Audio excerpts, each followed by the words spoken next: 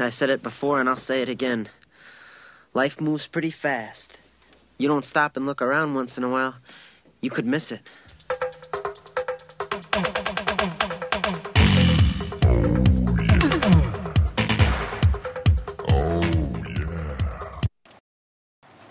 Joel, you want to know something? What? Every now and then, say what the What the gives you freedom? Freedom brings opportunity. Opportunity makes your future. If you can't say it, you can't do it.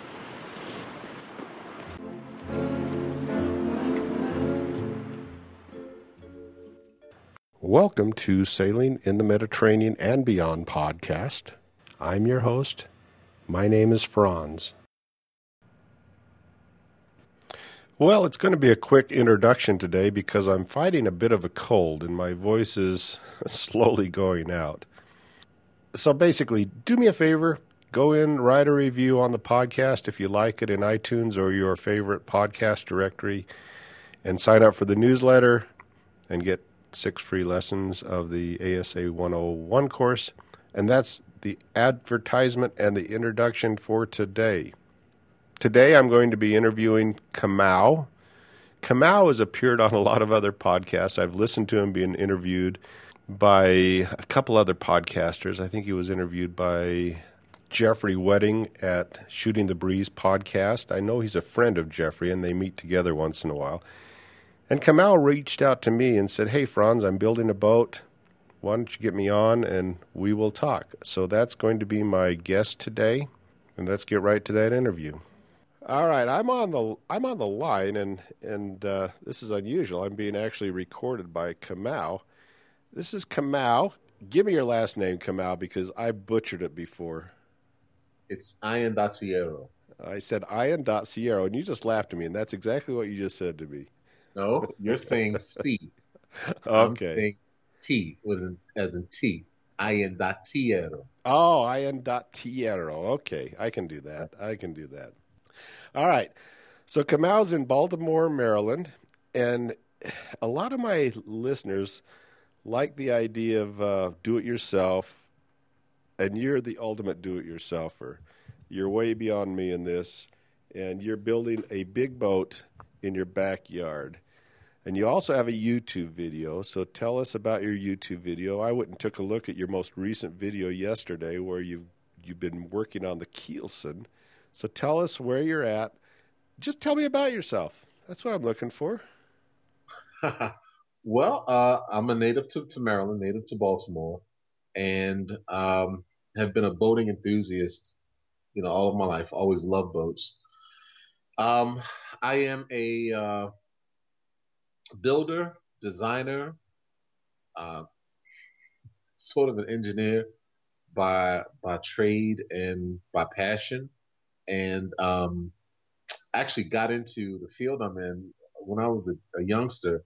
I would just draw boats, and I would draw spaceships and military vessels. That was one of my early passions, drawing those things and building models. The little glue models for kids. This is back in the 70s. And my mother would get Better Homes and Gardens, the magazine, and I would see blueprints in those books, and I would draw blueprints. And so I had a natural inclination for technical design and drawing and drafting and all that. So I went to a high school. We have high schools in Baltimore that you have your local school you can go to, or you have a school that you have to apply to get into. I think they're called magnet schools nowadays, but we used to call them citywide schools back in my day.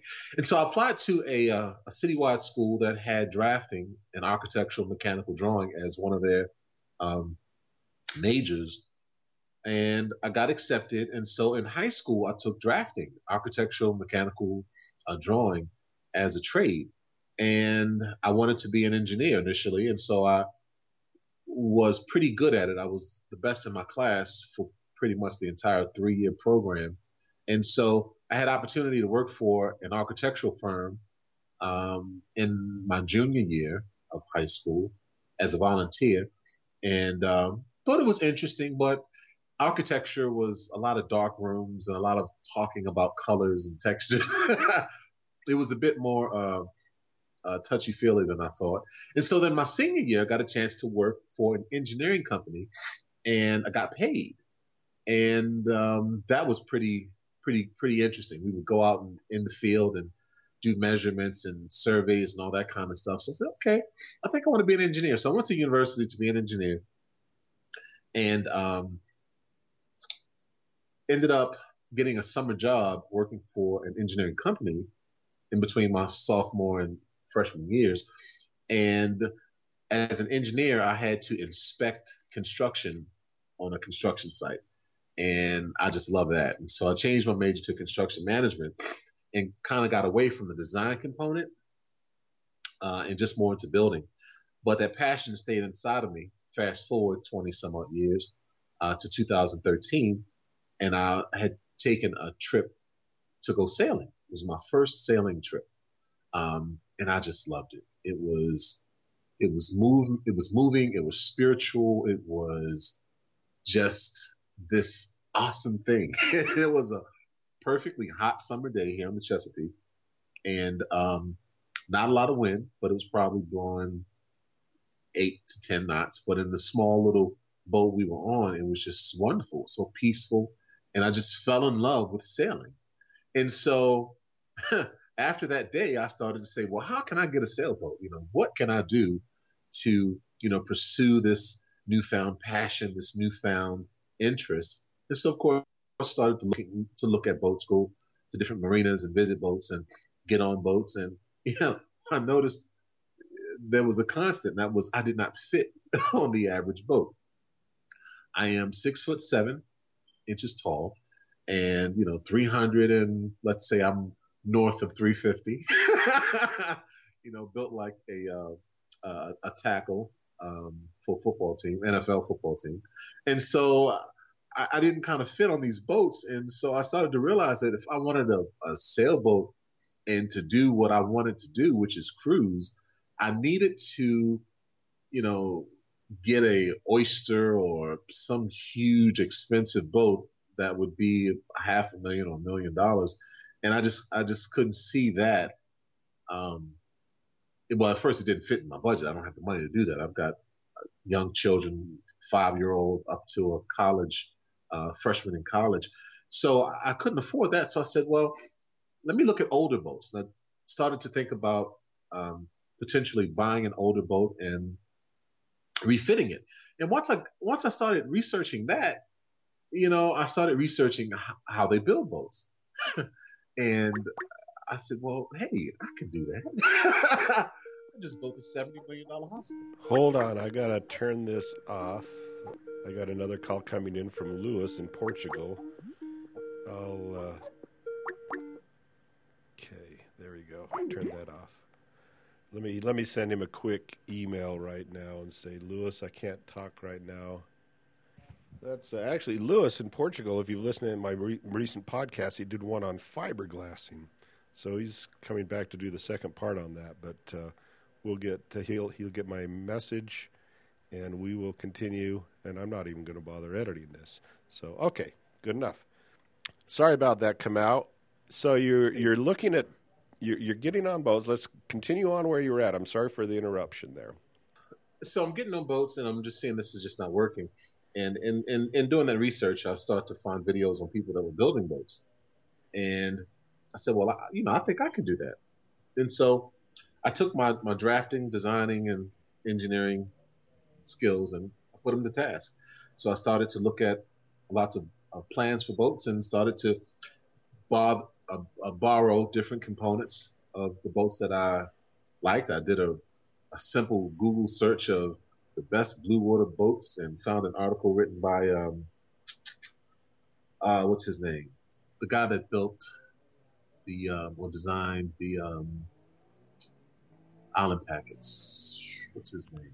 I can't remember. Yeah, the famous designer. I forget his Okay, name. the famous Right. designer. That's a good Right. one. He's Yeah. in Sail magazine. He's got all his designs in Sail magazine. He does a Okay. review of boats. And at any rate, his name leaves me now.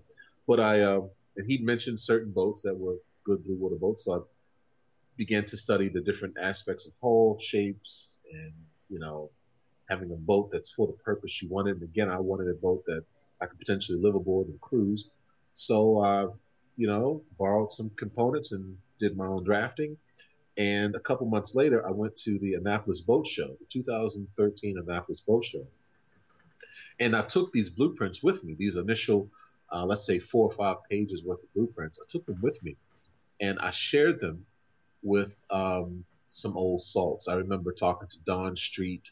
I remember talking to some other folks who had done free lectures at the boat show. And I received their feedback in terms of what they would change or do to the boat, and it was very minimal. I remember Don Street saying, "Add more cowl vents. You know, you need more fresh air down below." And uh, I remember them asking me, "Well, who's your naval architect?" And I said, "Well, I designed this." And the feedback I got was very encouraging. So it told me that I was headed down the right path. So I decided to invest in this, and I hired a naval architect in Annapolis to assist me with the design. And we did a couple iterations to further develop the boat. And what I mean by hire, I did all the designing, and I would hire the naval architect to review my designs because that's what we do in construction. You can come up with something and you have an engineer review. It's much cheaper than having them to do the actual drafting and to figure out all the calculations, and you have them do a review of your design. So I did that, and we got to a certain degree or to a certain point.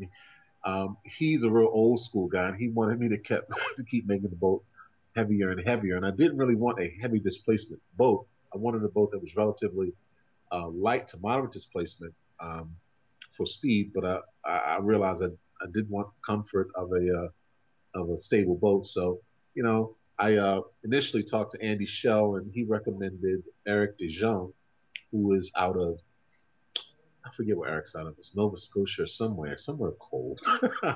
And he's a professional naval architect. And we consulted online. I sent him my design after further iterations, and he gave me his feedback. He did some stability calculations. And all of this is documented on my YouTube channel, by the way, the actual interview and conversation with Eric DeJong. And he talked me into doing something that I thought was crazy, which is to make the boat longer. He's a fan of the fast cruiser technology, which is basically a lot of waterline, keep the boat kind of slim, and again, moderate displacement. And so I made the boat longer. So initially the boat started off, I think, at 40. It's grown to now 54 feet long. It still has a substantial beam. It's got a 16-foot beam, but its displacement is only 36,000 pounds, 32,000 pound light ship. So we continued that design, and I started building it last year. I started to lay the keel in April, actually probably May or June of 2015. Last year, it took me all of last year to build the actual keel sun. And then this year we started building frames. And so I am attaching frames currently.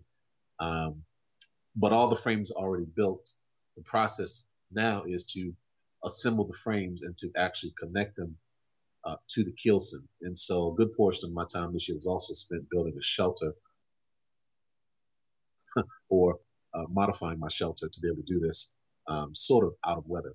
And that's currently where I am.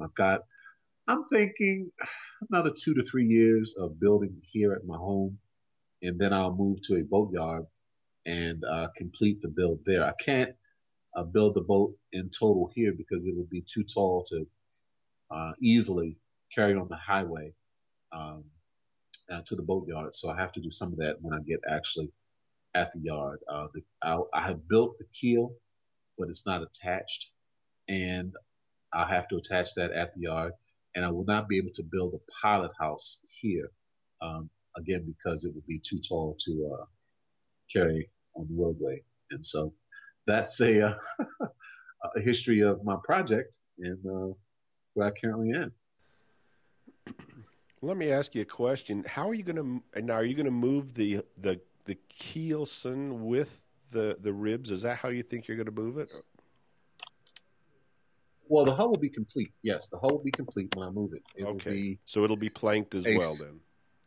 Yeah, it's a plywood on frame boat, so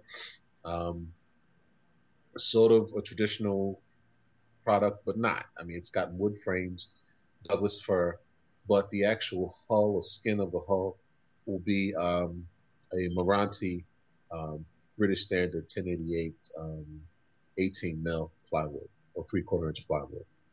That'll have 2 layers of fiberglass on the outside. So is it going to have a hard chine then? Yes, it has hard chines. It's got a double chine. It's got a lower chine, which represents the waterline, and then it has an upper chine, which represents just an aesthetic flair to the side of the boat to give it a little more appeal. All right. So where did you learn your boat building skills? My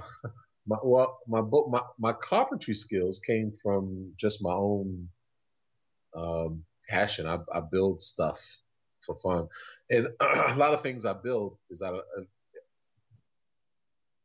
comes from necessity because I'm a bigger person, and I've never liked an example. When I bought my first house back in 1993 or 94, I was 23 years old.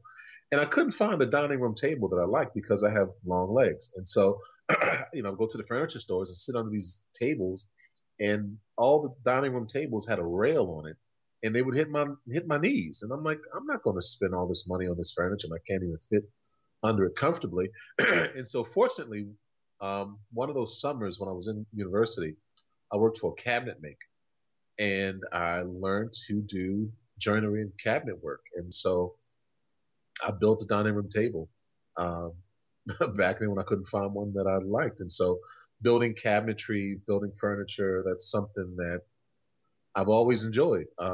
My profession is construction. I'm a construction manager. And I've, owned a construction company for 9 years where we actually did what's called at-risk work, where we actually had laborers and carpenters and the tradespeople actually working for me.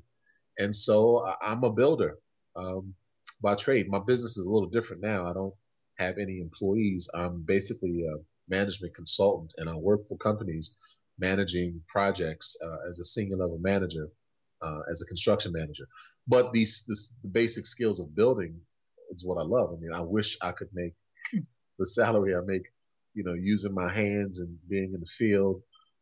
But as a victim of your own success, you're more at a desk or in meetings than you are, in the field. But it's my own passion and my own skill. I didn't really learn from anyone. It's just my own investigation and seeking and trial and error. I mean, so I'm imagining this dining room table of yours, Kamau, and I'm imagining you're at one end of the table and you have a table that's a 2-step table. One side of the table's high to accommodate you and the other side of the table's low enough to accommodate your family. No, it just didn't have that rail. It just didn't have that silly little rail, which is a structural component. I mean, you could not stand on my table and tap dance. But it's basically like a thick slab that had 4 legs that just the legs weren't connected. So I had to really reinforce the connection of the legs to the actual platform. Okay, all right. So let me relatively simple method. Do you ever go out to eat at Greek restaurants in Baltimore? Just out of curiosity. I've been to a Greek restaurant or two. Yeah. All right, so I'll tell you a quick story, and then I want you to test my thesis. So next time you go to a Greek restaurant, so I was in Karpathos. I'd sailed down to Karpathos, and some friends and I rented a car and drove up to this. I think the name of the village was Olympos, but I'm not positive. This tiny little village with traditional dressed people.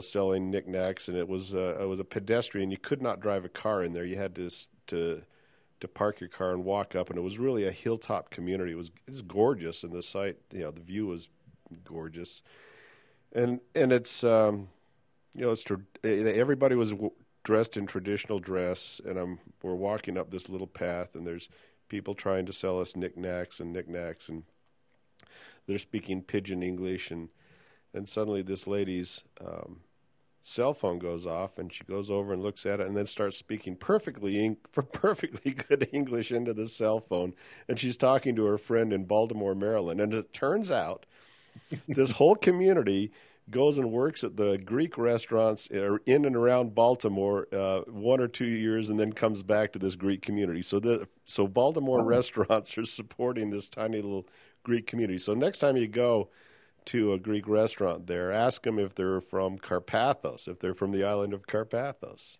Wow, that's interesting. Yeah, there are a lot of Greek restaurants, even if they're not Greek themed, here in Baltimore.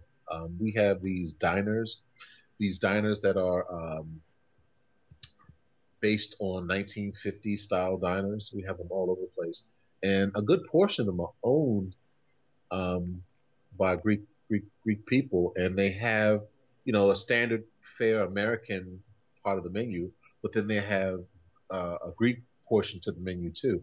So that's interesting, as well as the traditional mom and pop restaurants here in town as well.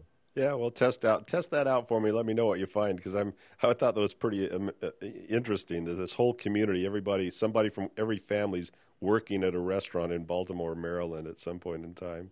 So, what's the name of the village again? It's the name of the island is Carpathos, and I think the name of the village was Olympos, but I'm not positive on the name of the village. I'd have to look. It's this tiny little village at the top of the mountain on the northern end of the island. I could go look it up, but I think it was Olympos, but I'm not positive.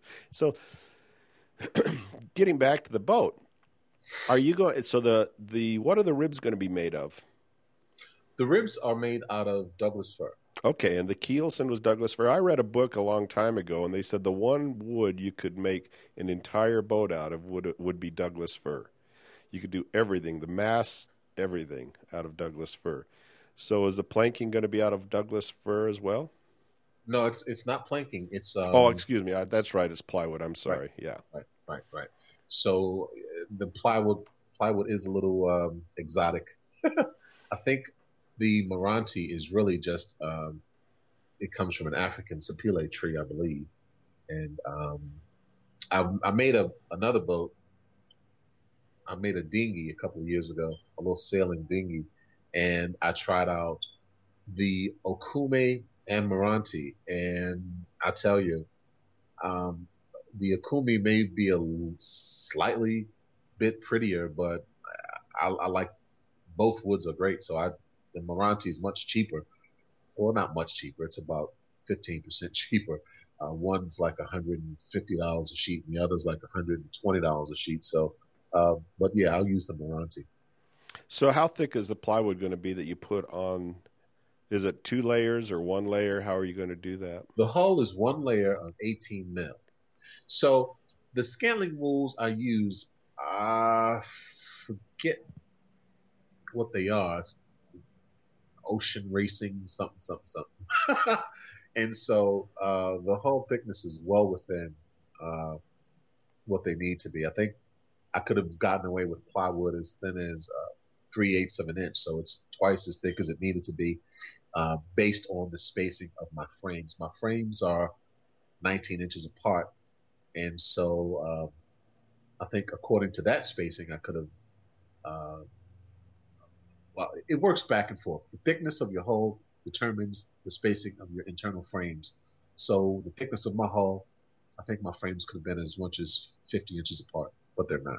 They're 19 inches apart, and they're actually much thicker than they were required to be. Also, the bottom frame is 5 inches, and the frames that rise up to the shear are 3 inches.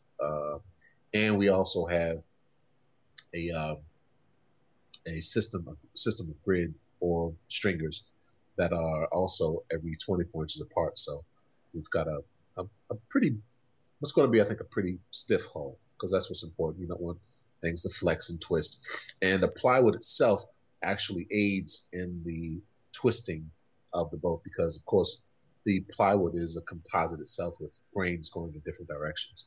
So should have a pretty strong. So you're going to have the stringers, the sheeting, and the ribs and the keelson all attached when you move it to the boatyard then? Right. My goal is to have the interior of the boat pretty much done, to have all the systems in place, do all the plumbing, the electrical, do all that stuff locally. And because I'm building in my yard, so yeah, the more you can do in the yard, the less expensive the yard bill is going to be. So the right. boatyard bill is going to be. So are you going to turn now? Right now, it's being built upside down. So you're going to have to turn that hull at some point in time in your yard. Yep. I've thought about different ways of doing that. Hiring a crane to come in, which is an easy way to do it. But I think what I'm going to do is to just build a gantry. I was at work.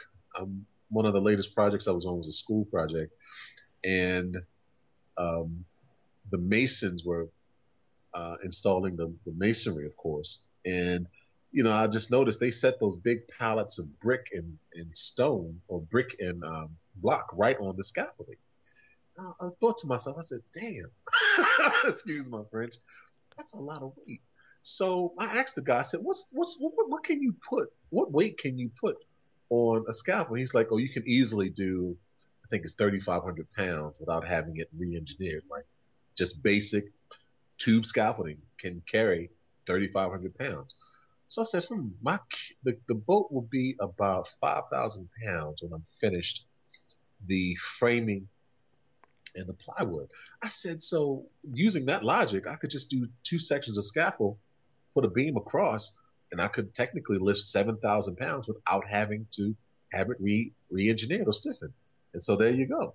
So regular old tube scaffolding that you can rent from any commercial construction supply place can carry 3,500 pounds. And they actually rent beams that you can use to carry loads, because this is not something that is new. As a matter of fact, one of my jobs last year was working, or 2 years ago, I built a casino near Washington, D.C. It was an MGM casino, and we did a mock-up. And in the mock-up, we had different iterations of what the ceiling would be.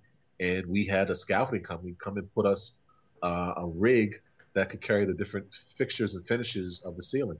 And it just brought to mind that that's all I need to do really is just buy scaffolding or rent some scaffolding, have them put me some beams across, and then I'll use hoist to hoist it, and I'll use regular old human beings to begin to move it along so that we can just lift it slightly, turn it 60 degrees, lower it, lift it, turn it, and in an afternoon we should be able to turn it over pretty easily. Because actually I'm not putting this plywood on the sides. I'm doing the bottom.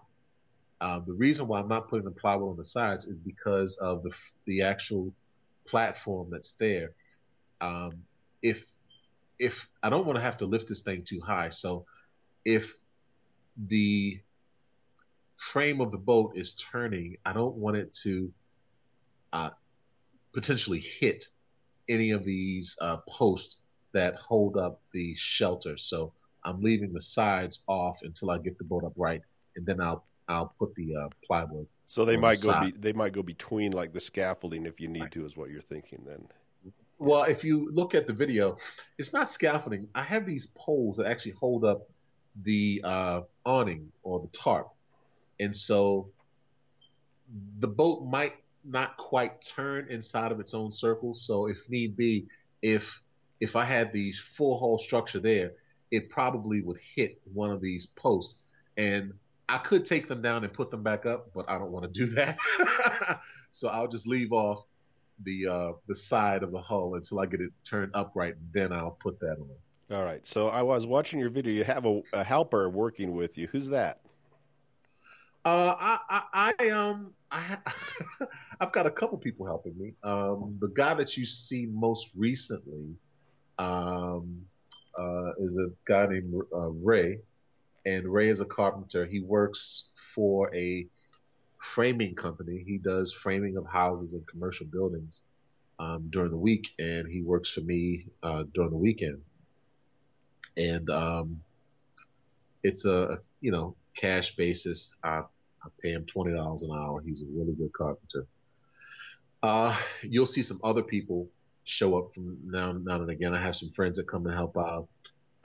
Last year's videos, the guy helping me, I can't remember his name, but he was just a local, like, laborer type that I met, and he would work with me on occasion as well. So I like to find guys that have some skills and kind of stick with them. Hopefully, Ray is really good. I mean, he is really, really good. I almost want to help him get a business so we work together on a professional level to some degree.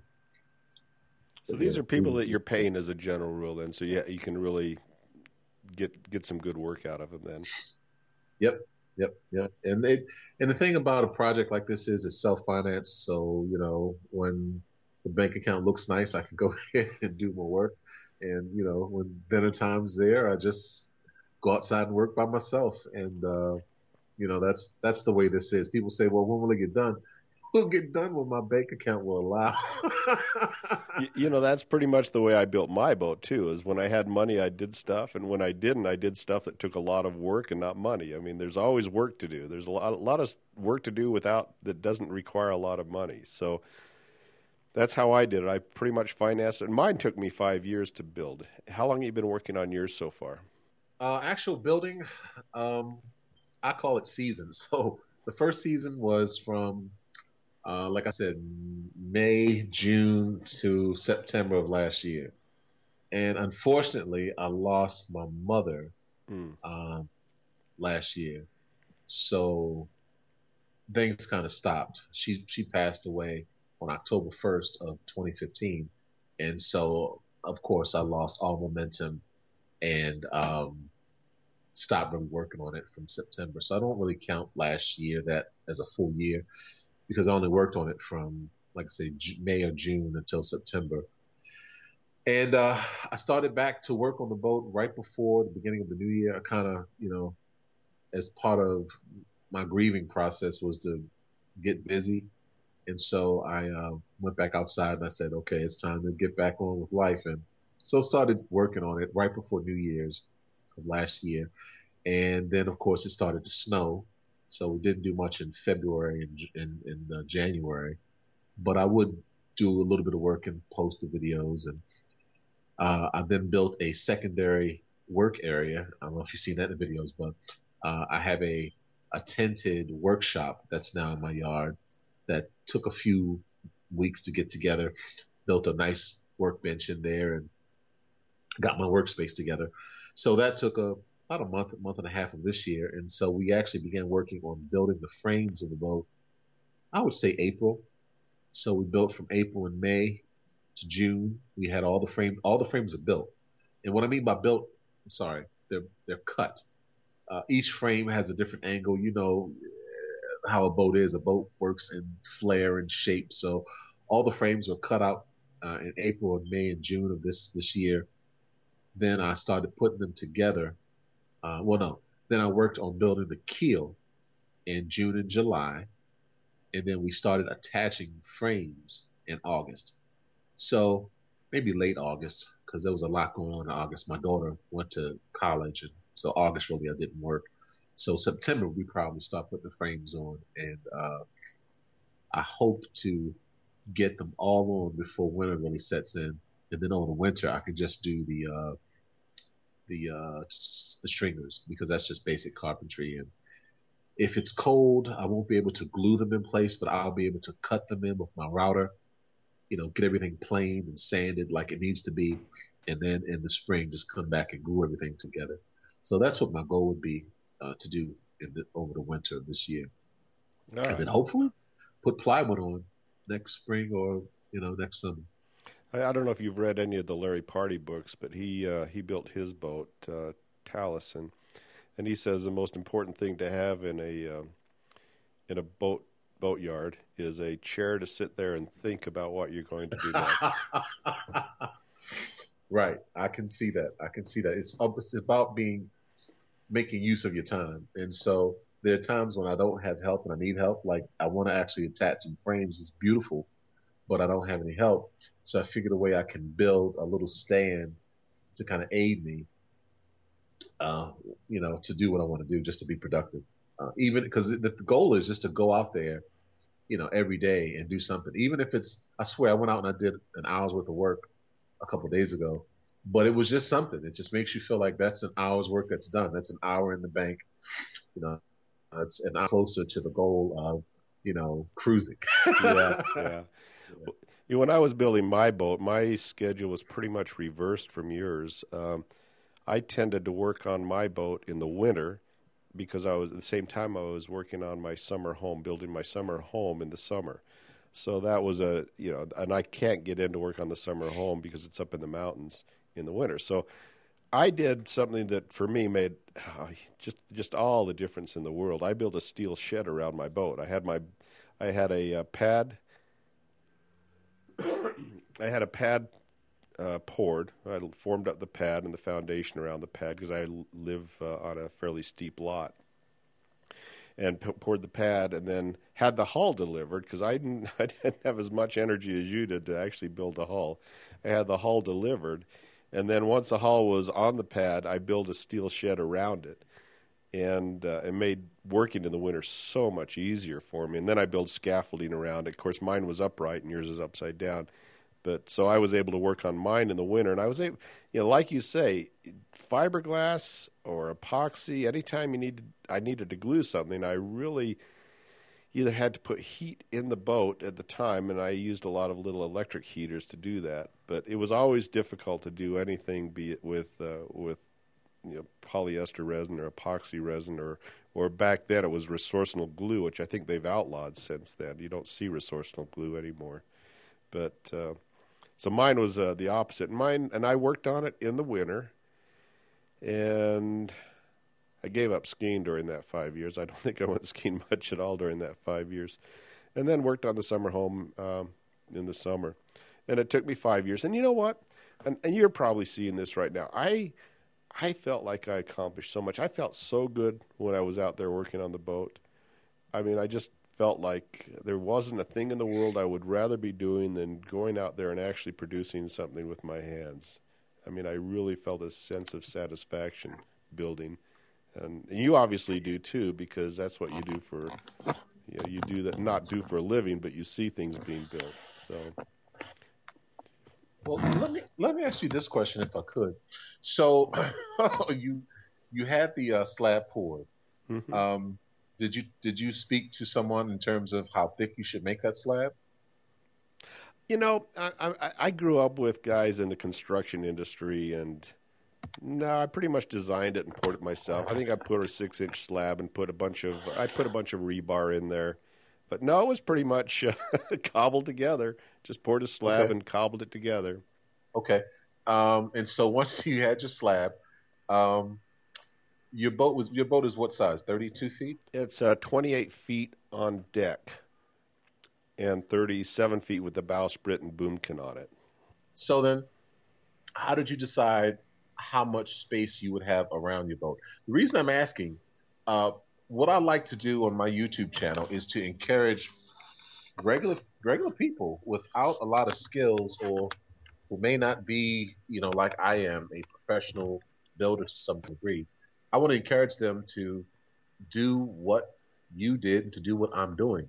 And so I kind of like to show how the layman, or, and I'm not sure what your profession is, but how an average person just attempts this project.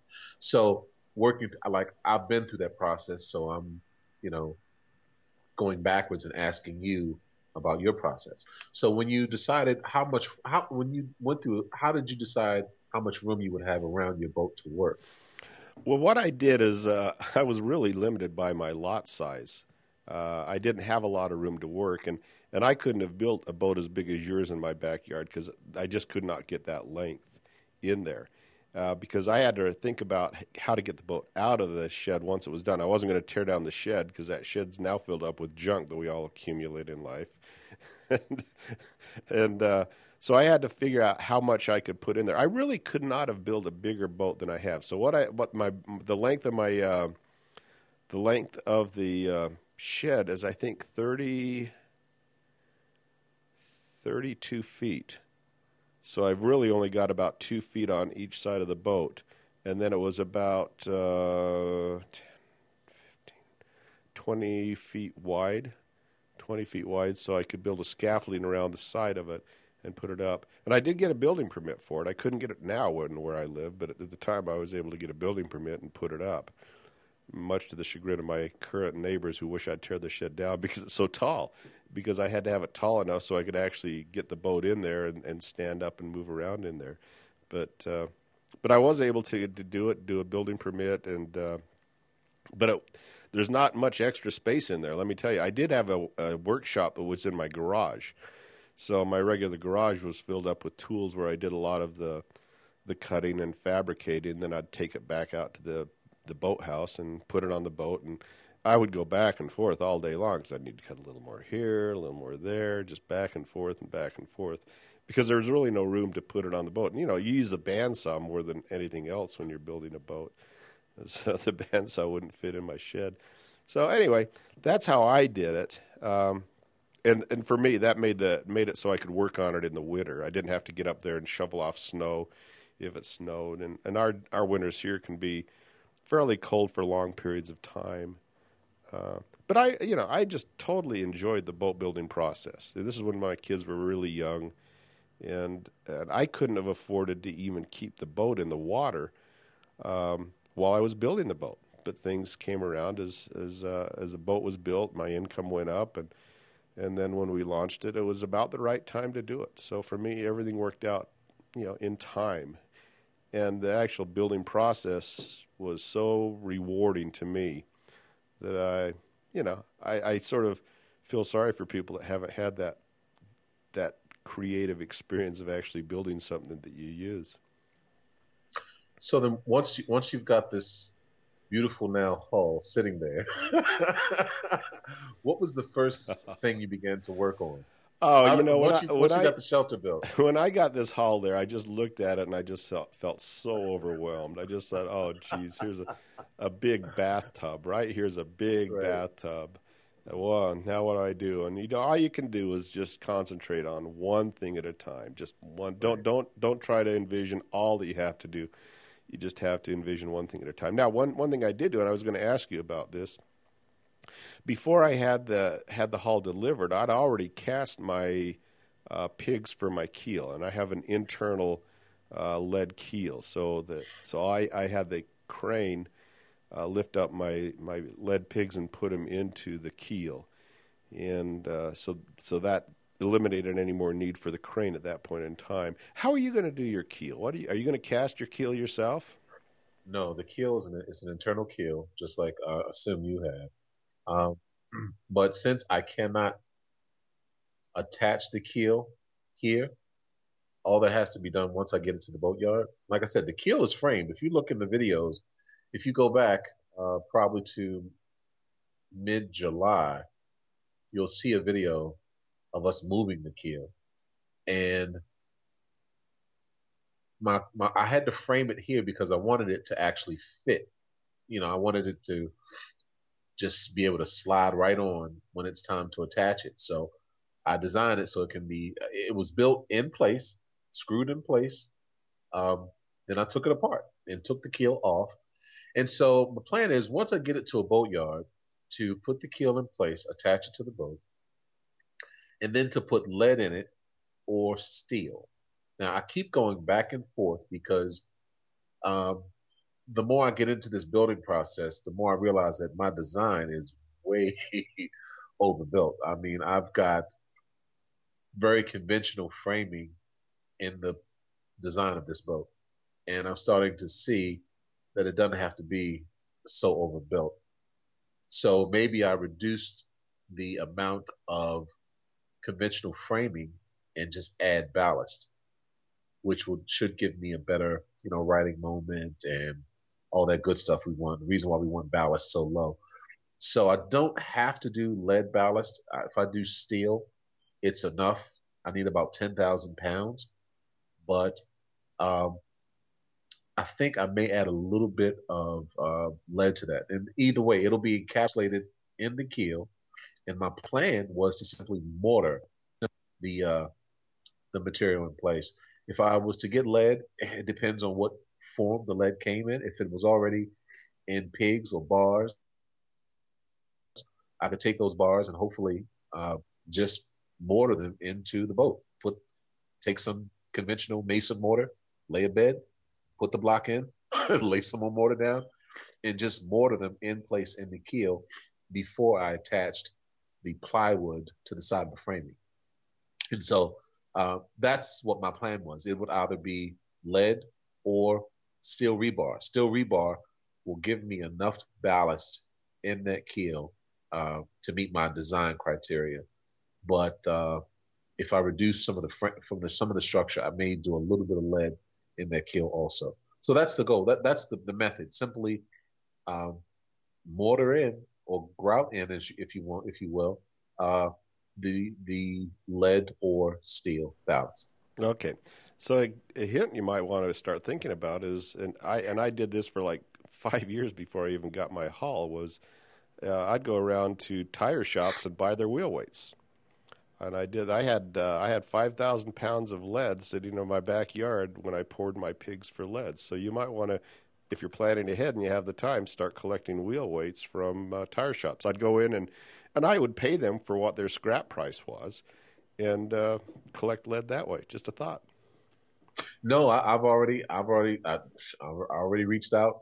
I've already started talking to actually gun ranges because gun ranges are a good source of lead as well.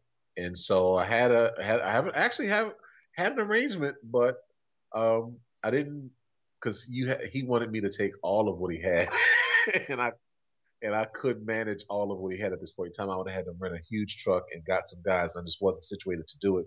This was earlier this year, but yeah, I've already started thinking about that. Even one of my thoughts is even to you can get plenty of wrecked boats, that have lead in them, and I'll take the boat right to the dump and strip the lead out of it and just leave the boat there if I find something that comes up in the right vein of what I need. But yeah, we're there. You and I think on the same level. I missed an opportunity this year by not being able to get the lead I could have gotten, but I'll be ready. Yeah, what I found was I'd just stop in a shop. I wouldn't come to any sort of arrangement. I'd walk in, I'd say, oh, and then you have a 5-gallon bucket of wheel weights that had been accumulating over a while. And I'd just say, let me buy it from you. They say, okay, and then would weigh it, and I'd pay him, and I'd be out of there. And the nice thing about lead weights, I guess, versus going in and getting a boat that has a cast keel is a 5-gallon bucket of lead weights you can barely handle. But a big keel that's going to be awfully. You're going to have some heavy equipment to move that thing around. Yeah. So. Yeah. Yeah. Want to cut it with a chainsaw in small pieces. Yeah, that's about what you have to do. Anyway, so Kamau, what are your plans as far as doing it yourself? You're going to build the entire interior. Sort of, what are your steps you're going to be moving forward with? I mean, I know the hull's the first priority, and then you have to move to a boatyard. How far is the boatyard going to be away from your home? The boatyard's about 6 miles away. Okay. There are plenty of boatyards that are builder friendly here in this area. Baltimore has the working man's Riviera. The Chesapeake's a great place for regular Joe Schmo to have a boat. I mean, I for what I've spent on this boat, I could probably have 3 boats already. Yeah. Yeah. So, it's a marina not too far away. I need to retrace the route to make sure that I can get my boat in there because, again, I've got a 16-foot beam, and even though that is the maximum that I can have on the road, without a special permit, I need to make sure that in that neighborhood where this boat's going, it's got to go through some residential area first. So I need to go back through there to make sure everything's all right. I went through there a couple of years ago, but I haven't been back since. And you never know what's going to happen, uh, somebody could build something and then become a problem. But I'm pretty confident that somewhere around here where I'll be able to build this boat. Um, and hopefully the way it'll execute, I'll be able to just get into a marina and complete it over the summer and then splash it once I go. I don't plan to be on the hard in somebody's marina for another year. Okay. It should just be, a couple of months to get the keel on, get it attached, glass the bottom of the boat, and splash it. That's my plan. Now you're going to build a cabin top and have that prefabricated and put it on at the boatyard. Is that what you're thinking? Yeah, I'll probably already have that prefabricated before I leave. It just won't be attached, just like I'm doing the Kilson. Okay. The only other thing I think about is, or what I'm currently thinking about, is the mast. Initially, I was going to do a wooden mast, and I'm just in love with Doug fir, and the price is right in this area. But I've been thinking about the weight lately of what a wooden spar would weigh, and so I estimated yesterday it'd be about 500 pounds, which is probably it's a 52-foot spar is what my mast needs to be. And that's probably a good 150 pounds heavier than an aluminum spar would be. But it would also be $7,000 cheaper to build it myself. But that's where I'm going back and forth now in terms of. Well, you can always consider Sitka spruce if you can find a source of Sitka spruce, which is going to be a lot lighter than Douglas fir. Yeah. That's what I did. I initially planned on building my wooden mast, and a friend of mine, Marsh Party, is a brother of Larry Party, and Larry Party's a big lover of his own wooden masts. But Marsh Party said, "I don't care what you do, you'd never want to put up a wooden mast because the maintenance is an absolute nightmare." And I got to thinking of it, and I'd actually already bought the Sitka spruce to build my mast. And I came around to his way of thinking, and so I put on an aluminum mast, which is painted in a color called butterscotch. So from a distance, it looks like a wooden mast, but it's not. It's an aluminum mast. And I don't know, Kamau, I don't think you're going to want to climb up to the top of that mast 2 times a year, sanding and varnishing that down. That's what I look at. I look at these beautiful boats with these beautiful wooden masts, and the maintenance on these masts is pretty severe. You got to really stay on top of it, and if you don't, your boat's in danger. So Well, actually, my plan is not to have a varnished spar. Believe me, it will be painted. And if you look, I have a picture online. I don't know if you've seen it or not, but only the bottom of the mast is going to be bright from the boom on down. The rest of it will be painted because, yeah, I had no intentions of climbing up a mast ever to do anything. Like I said, I'm north of 350, so that's not going to happen.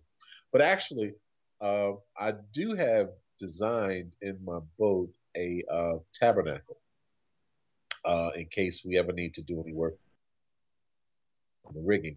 So that's one of the reasons why I want to use a wooden spar, because it's easier to do the tabernacle design I have with a wooden spar than with an aluminum one, because that'll have to be engineered, and that's just more opportunity for a spar manufacturer to rape me for what's otherwise a street pole, a light pole.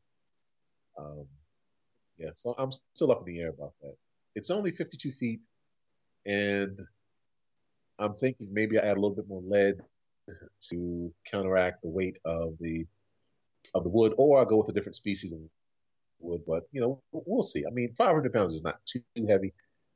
I mean, there are traditional boats that have a lot heavier spars out there, and 52 feet is not that high. So yeah, it's all a consideration. Yep, it is. So let me ask you this question. So what was that first thing that you did, if you can recall? Well, yeah, I remember exactly what I did. First thing is I put in the lead keel, or the lead ballast, and then with the lead ballast, it's an encapsulated lead ballast.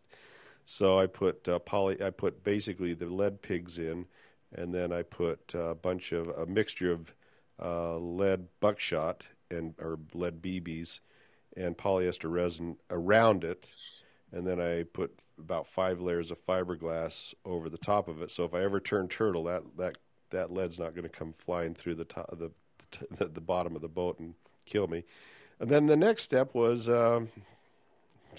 putting in the bulkheads, and then the this is a fiberglass boat, so it's a little different than yours, but putting in the bulkheads, and then putting in basically the structural members, a lot of little bits of fiberglass, and then the sole of the boat, and then I put in the engine tray. Now I had a big advantage over you. I had Sam Moore's company in Costa Mesa, California, that was building these boats commercially, and anytime I had a problem or a question, I could go down and talk to the shipwrights down in Costa Mesa and say, how do I do this? How do I do this? And Sam was just a perfect gentleman. He let me pick his brains and pick the brains of his workers, and because he wanted to make sure I did a good job on my boat. And I learned as I went along. I'd start out with big pieces of teak, and eventually I'd make enough mistakes or little pieces of teak left over.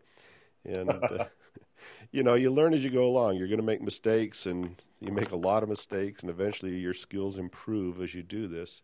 So it was bulkhead, sole, basically the rough plywood interior that I had to put in. That was the first step. And then after that, then you start with the running.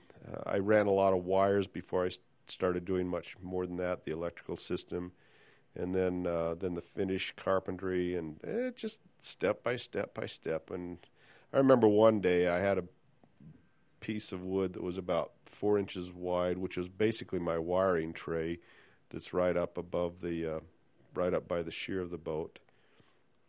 And this piece had a compound curve on it, turned up this way and turned in this way and turned in this. It took me a full day to fit that piece, up and down, up and down, up and down. And I'm thinking, every time I look at that board, I realize how long that took to put in there, that little piece of wood. But that was the finish work on the boat, so I wanted to make sure it looked good.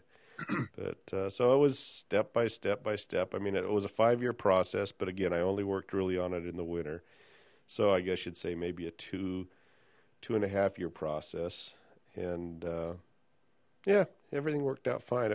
It's a real fulfilling, rewarding experience, I think, to build a boat. Do you have saltwater heads? I do, yeah. Mm-hmm. Okay. If you could do that or build your next boat, would you do saltwater or freshwater heads? Oh, I haven't had any trouble with my saltwater head. I mean, it stinks a little bit, but every head's going to stink a little bit. So, no, I have not had any problem with my head. I've had to rebuild it a couple times, but I only have one head, and I don't have a shower. My boat's a lot smaller than yours is. No, it's been fine. It's a simple boat. The thing I like about mine is it's relatively simple, so I can fix pretty much anything on the boat, too. Right. Yeah. The thing I've been thinking about is is using a freshwater head system instead of a saltwater. And from what I'm learning or what I've heard or talking to other boat owners is that the crystallization in the saltwater head is really what causes the odor. And so, that odor you just can't get rid of without replacing the hoses. So I've been reading and listening to people that say that the freshwater heads, you don't get that crystallization, and the plumbing stays a lot cleaner. And so I've been thinking about that, and that of course gets into how much fresh water I'll be able to carry, or in a perfect world, I'll be able to equip the boat with a water maker at some point. But again, that's down the line after I've done my sea trials and tested the boat out for a couple of years. But that's kind of where I am, because I will have 2 heads, and I would like to have a wife again by the time I go cruising. And I think having a less smelly boat would be an attractive thing. And a shower makes a difference, and also an outlet to plug in her hair dryer. That's always a big deal, too. Yeah. A lot of those creature comforts are things that, from my perspective, I think people look at them as luxuries, but I look at my boating life. I didn't get into this as a 20-something-year-old. I'm 46. By the time I'm done, I'll be 50.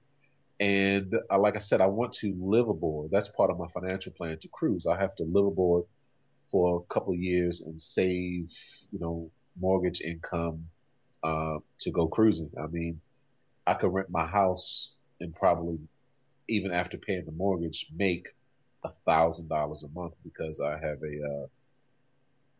have really saved 50 grand without blinking an eye just by living on my boat. Yeah, yeah, So that's easy. yeah. So to do that, I want to make sure I have a boat that, and I would like to be married again. I've been divorced for a few years now, and the boat had nothing to do with it. It had nothing to do with it. We got separated before I was actually into boating.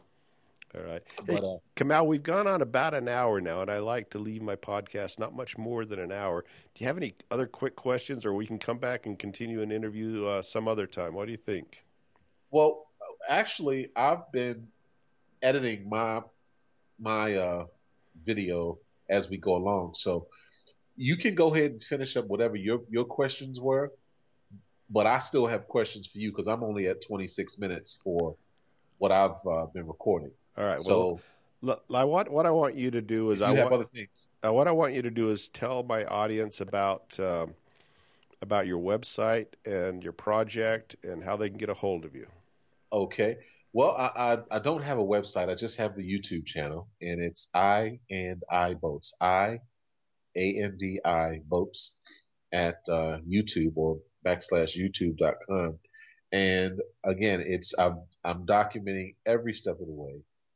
I show most of my problems, even the embarrassing ones, because I really believe that boating does not have to be for the ultra rich. It does not have to be for those people who have, $100 or $200,000 laying around. It could be for the enterprising American or whomever, wherever you are in the world, that have some skills, that have a dream, and then have a little bit of what we call stick-to-itiveness to be out there and enjoying this art, this sport, this beautiful thing we call sailing or boating. Even if you build a motorboat, it really doesn't matter. Just don't let money be a reason not to explore something that's possible. I tell my friends all the time, this guy Christopher Columbus got lost and, made it here in a boat that none of us would even think about sailing on with technology that's, 700 years old. The technology of boating is so advanced. It's really simple. It's basically you take a plastic bottle and you put a sheet on it and a weight at the bottom, and you can explore the world. So, if you have the dream, just do it. And so my YouTube channel is a resource for those who may not have an aggressive dream as I have to do a 54-foot boat, but who may just want to do day sailing, who may just want to do some cruising, something simple. But I hope to show and share my journey with all who would watch, and hopefully encourage somebody out there to get moving. Just like your podcast, I love it. I love the interview you just had with the composites. I learned so much. I was so happy with the decisions I've made based on that last interview you had, Franz. I'm telling you. Which one was that? The description of what a composite material is. Lewis. The difference okay. the difference in epoxy versus those other types of epoxies. I'm just so happy with what I'm doing because it just reinforced what I've learned and what my belief system is in terms of what your guy presented. So I love this community that shares all that kind of information. I mean, it's a college education worth out there if you just know where to look at. So I commend you and thank you for, sharing your experience and your resources with us, because that was an immeasurable thing that your guy talked about. So now I know I'm going to add Kevlar instead of carbon fiber to the front of my boat because Kevlar will flex. I never really figured that stuff out. Like, which one should I add to beef up the bow of my boat? So now I know it's Kevlar. Thanks to you, Franz. Thanks, Kamau. All right, I'm going to close out this interview, and I'll stick on, and we can talk. We can continue to talk, but I got to do my exit audio. Hold on a second here. Joe, you have something to tell me?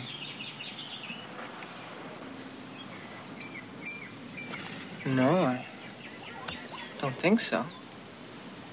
I just got off the telephone with Bill Rutherford. Princeton can use a guy like Joe. What? Princeton can use a guy like Joe. His exact words. That's unbelievable. You're as good as in. I knew you could do it. Haven't I been telling you, every once in a while, you just gotta say, what the heck, and take some chances. You are so right. You made me very proud.